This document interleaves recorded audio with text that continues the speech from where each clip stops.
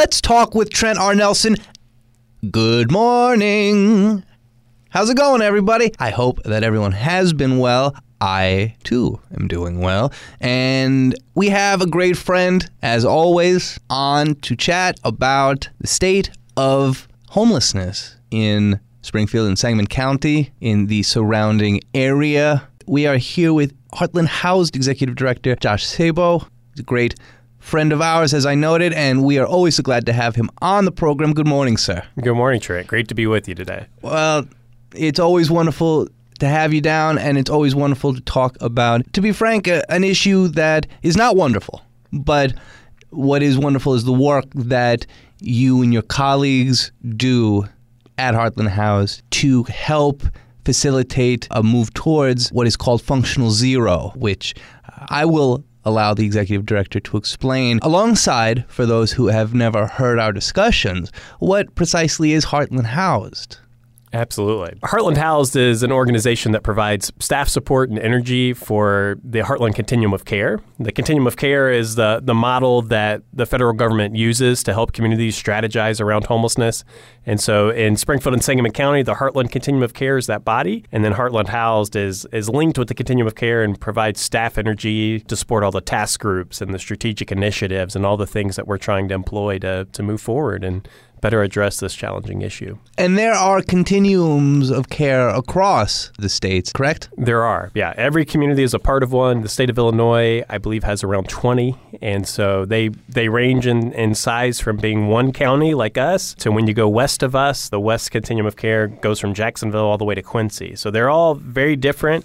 But are all trying to do the same thing in different geographic and density with different densities of population across the state. Absolutely. And so functional zero is something that, for our listeners, maybe they've heard in reference to Rockford previously. What is it, and how is Springfield and Sangamon County, how are we trying to get towards this aim? Right. Yeah. Just over a year ago, we released a strategic plan with the goal of helping our community get to functional zero in 2028. So it's a long-term goal, something that's going to take a tremendous amount of work. But the goal is to create a system of care that is effective enough to help a person end their homelessness within 30 days. So that's where we're aiming to get. That has implications all across the board, from community health to the cost of what it takes to run emergency shelters to food programs and employment programs. Right? We are convinced that if we can help our community get to functional zero, it will do a lot to help make our community significantly stronger. Yes, there are economic benefits to everybody being a part of our functioning community. Absolutely. It is a wonderful thing that the Continuum and Heartland HOUSED are doing. We appreciate all of your work as well as the work of so many, and we'll get to some of them soon enough. Now that we've recollected ourselves a bit, what is Heartland looking forward to as 2024 is right around the bend? Right. Yeah. So we're at this point where we're finishing up the first year of this 5-year strategic plan. So we're both kind of looking back to say, what have we accomplished? If you go to our website, heartlandhouse.org, you can see our quarterly reports where we talk about some of that progress and things that have developed.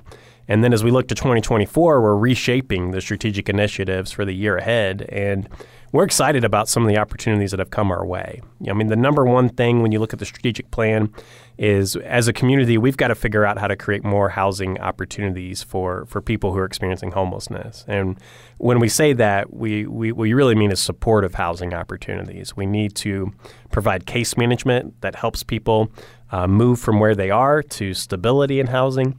And then we have to find resources for rental subsidy to really help people get into a different place as it comes to housing. So we've made progress this year in creating more of those opportunities.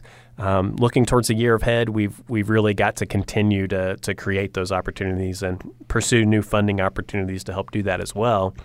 And then the other part of it is the system has to function well, which means identifying people who are experiencing homelessness, meeting them where they are, and then connecting them with appropriate resources to help them get into a more stable housing opportunity.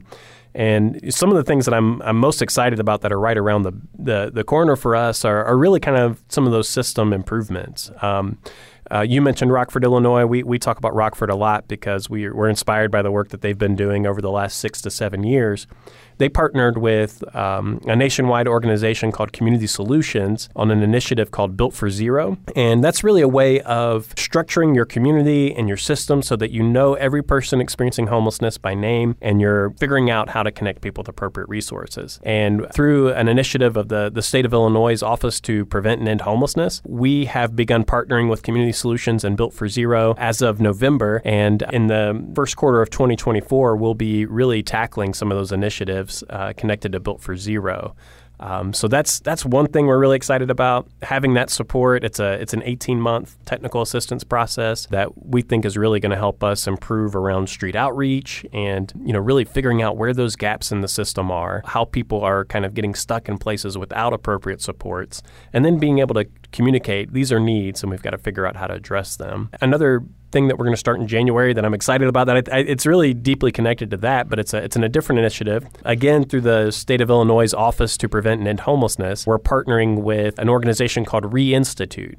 And Reinstitute helps communities do what's called a 100-day challenge. So we will be getting in January a 100-day challenge, in particular around unsheltered homelessness, working to identify people, identify resources that are needed. Part of that 100-day challenge is to set unrealistic goals and then to engage a team of committed partners to really experiment and to think about how we could reach those goals. And, one of the things I'm excited, it's going to push on the system. It's going to say, okay, this is working, this is not working. What might we be able to dream up to help all of this be more effective? So from a systems improvement standpoint, which it just kind of gets me fired up a little bit, I think it's a core part of really helping people in their homelessness really quickly. And so those are two things that are going to happen in the first quarter of 2024 that I really think will be a big part of the transformation for our community.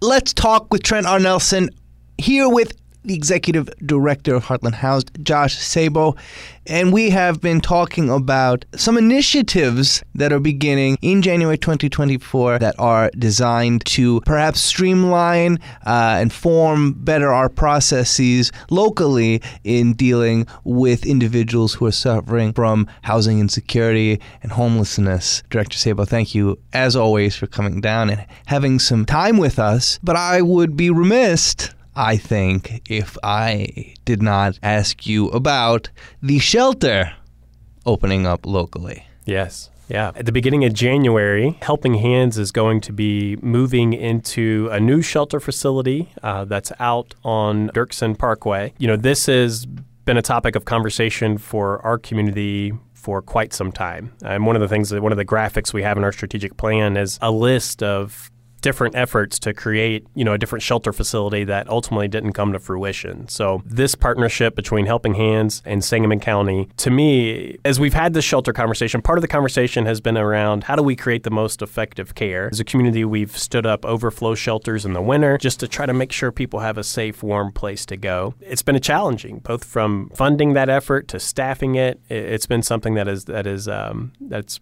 really been difficult. And what this new shelter facility does is it consolidates our largest shelter, which is Helping Hands, with that overflow effort. And then it's going to do it in a way where it's going to be in a facility that can shelter 140 people, and it can be open 24 hours a day. It will provide 3 meals a day. And a key component of that is going to allow Helping Hands to make their housing-focused services more available to people. They're available now, right? But the proximity, trying to get to people, it's all going to be located in one facility that will also have 2 clinic spaces there. So clinic partners will be coming in and offering healthcare services. It's just a tremendous facility. I'm excited for the community to see more pictures as it gets completed here over the next few weeks. And it's something I think the community can be proud of. But I think it elevates the quality of care that's available in our community. And in terms of sustainability, I think supporting Helping Hands as they consolidate these services in one location is something that I think the community will get behind, and something we're really excited about. A community should be proud of itself for how it takes care of those who are most in need of services, of assistance. That is something to aspire for and towards. And certainly we are excited about what Helping Hands will be able to offer the community moving forward, starting in the new year. Absolutely. It is a wonderful time to see progress being made. And we have those working in Helping Hands, individuals like Laura Davis, who we've spoken with, individuals like Nick Dodson, and of course, our guest, Executive Director Sabo. Thank you so much, as always, for coming down and hanging out with us, sir. My pleasure. Pleasure is all ours. Let's talk with Trent R. Nelson. Go out and love your neighbor as yourself.